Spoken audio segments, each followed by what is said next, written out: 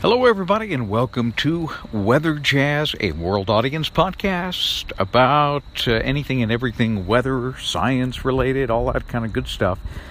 And we're going to reset the episode since I'm using a new platform here called Anchor.fm.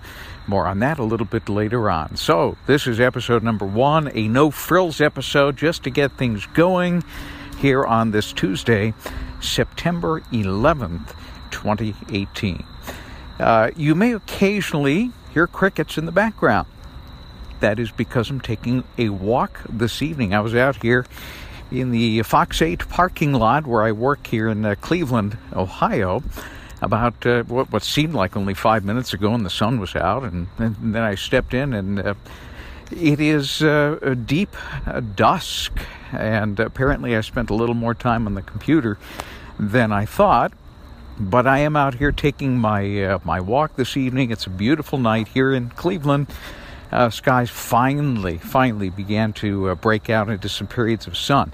Now, that isn't the case everywhere. There are a lot of clouds that hung on to the east side and may continue to do exactly that for the next few days because the front that came by has become stationary. That, as Hurricane Florence, the big news of the day, is about 750 miles to the southeast of the Carolina coast. Now it is heading up towards what appears to be a landfall somewhere in North Carolina, the south coast of it, near Wilmington.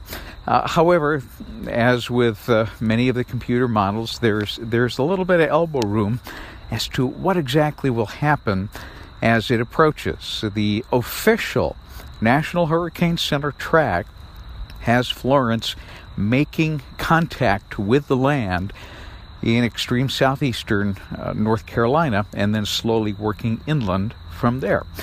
However, there are a couple of computer models. One, the European, has it approaching the coast, kind of doing a stall dipsy-doodle and then working down the coast offshore and then working into somewhere in South Carolina. And one model has it recurving well to the east before it ever hits land. That would be ideal, but if the truth be known, none of us sees that happening, so we'll keep a close eye on that. This is going to be a bit more of a free-flowing podcast. I'm fundamentally changing the podcast in the sense that it'll be a little more free-flowing, a little more timely, and certainly much more often. And because I'm using this new platform, and we'll see how it goes, it will be distributed through virtually every place that has podcasts on it, from iTunes to Spotify to Google Play. You name it, this podcast, Weather Jazz, will be on it. And again, this is kind of a trial thing. We'll see how it goes. We're not going to suspend the very highly produced episodes, the one that we invite guests on. In fact, tomorrow night, Wednesday night, I am going to be interviewing a gentleman who makes and manufactures umbrellas. Not any kind of an umbrella. We'll get into more of that later, but the real topic will be umbrellas because this is the start of the rainy season, and we will be, I imagine, pulling out umbrellas a little more often, at least for parts of the country, heading into this fall time season. Well, it's a beautiful night. I am looking at the moon right now here in the parking lot. It is a very, very thin crescent moon. It's probably no more than 3 days old. And in about a little less than 2 weeks, it will be approaching its full phase for the month of September, better known as the harvest moon. But let me talk about hurricanes. I've got some great stats that actually I cannot take credit for. Our morning meteorologist by the name of Scott Sable, and we're going to be pulling him into a lot of these podcasts here in the coming days, weeks, months, years, I hope. at any rate, he is very much a stats guy. If you send him on a task, hey Scott, I need stats on X, Y, and Z, he will dig it up and he will find it.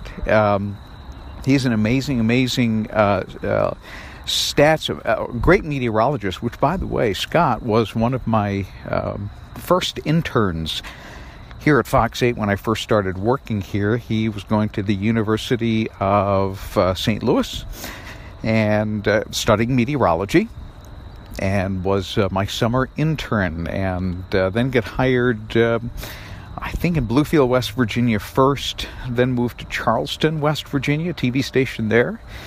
And from there, we had an opening, and it was great to be able to hire somebody that is not only from Northeast Ohio, but was one of my interns, and one of my very memorable and very good interns. So Scott has been our morning meteorologist now for going on 12 years, but he's been here a little bit longer, maybe 15 or 16 years or so. As I mentioned, he's a stats guy. So he is the guy that is responsible for these stats I'm about to share with you. All right, let's talk about hurricanes. Right now we have 3 hurricanes all at the same time in the Atlantic. They are Florence, that's the one that's the closest. Then we have Isaac in the middle, and Helene way off in the off the coast of Africa. This is the 11th year on record that the Atlantic has actually recorded 3 or more hurricanes simultaneously. So that doesn't happen all that often, but when it does, it's noted. Other years were, now this is interesting, 1893. Why do I say that's interesting? There were no satellites in 1893. So how did they know there were 3 at the same time? Other than ship's records.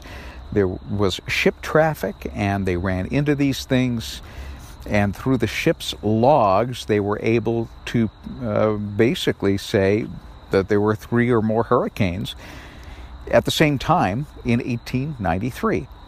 Also, 1926, 1950, and the same deal with those 3 years. By 1961, I think we had the first satellites in space, but really not for weather, not until we got into the late 1960s and early 1970s. So let me recap the years. The 11 years were 1893, 1926, 1950, 1961, 1967, and here we go, some contemporary years, 1980, 1995, 1998, 2010, and 2017. Now, the record, by the way, for the greatest number of simultaneous Atlantic hurricanes, in other words, at the same time, is 4. And that was only set twice, on August the 22nd, 1893. Again, there's that year, 1893. You had to really examine ships' logs for that, and to kind of piece it together on a historical and hindsight kind of a way. And also on September the 25th and 26th in 1998. The record number for the most tropical storms and depressions and any tropical systems all at once in the North Pacific, by the way, just out of curiosity, switching our gears to the Pacific now, is 8. And that was in 2017, last year, and in 1974. Kind of interesting stuff there. Also, I have one more bit of information before we close things out on this first rudimentary the podcast, episode number 1, and that is Scott listed all of the Category 4 and 5 hurricanes in the North Atlantic that have made U.S. landfall at some point, not necessarily as a Cat 4 or a Cat 5, but in its history, if it came up to a Cat 4 or a Cat 5 and then made landfall, well, the last one that did that was last year. Actually, 2 of them. Hurricane Irma in 2017, and Hurricane Harvey.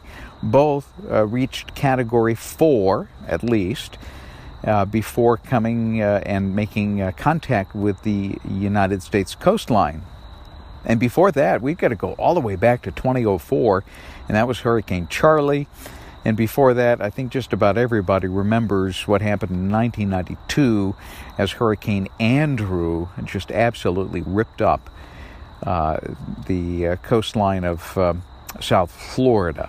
Before that, it was Hugo in 1989, and Bill Martin, the news anchor at WJW Fox 8, I worked with him at 5 p.m., he was not working in Cleveland at the time. I think he was in Pittsburgh. He remembers covering Hugo in 1989 in South Carolina and remembers it made landfall at night. He said all the power was out and it was just downright spooky, dangerous, and in ways he couldn't even describe. He couldn't put it into words.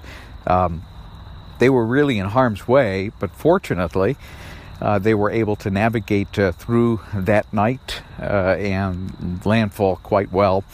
And, well, he lived to tell about it because he was telling us that is exactly why people, when given the evacuation orders, should simply evacuate. And if you're within the sound of my voice and you have an evacuation notice, it's a good idea to find a place well inland, call some friends, call some old neighbors that might have moved away, or maybe a family member, or just give them a buzz and say, hey, I need a place to crash for a night. And I'm sure that they would be happy to oblige and make their home a safe haven for you. Well, that pretty much does it for this very first rudimentary episode. Again, we're going to see how this goes. Look for more episodes more frequently. And hopefully if this works out well, we'll be doing this much more frequently. We'll still be doing the produced ones as well as these off-the-cuff ones. We'll occasionally have guests on, like Scott Sable, maybe some other guests live as well. So look for all of this in the coming days, weeks, months, and again, hopefully years, right here on Weather Jazz. We'll see you soon. The podcast you just heard was published with Anchor. Got something you want to say to the creator of this show? Send them a voice message using the Anchor app, free for iOS and Android.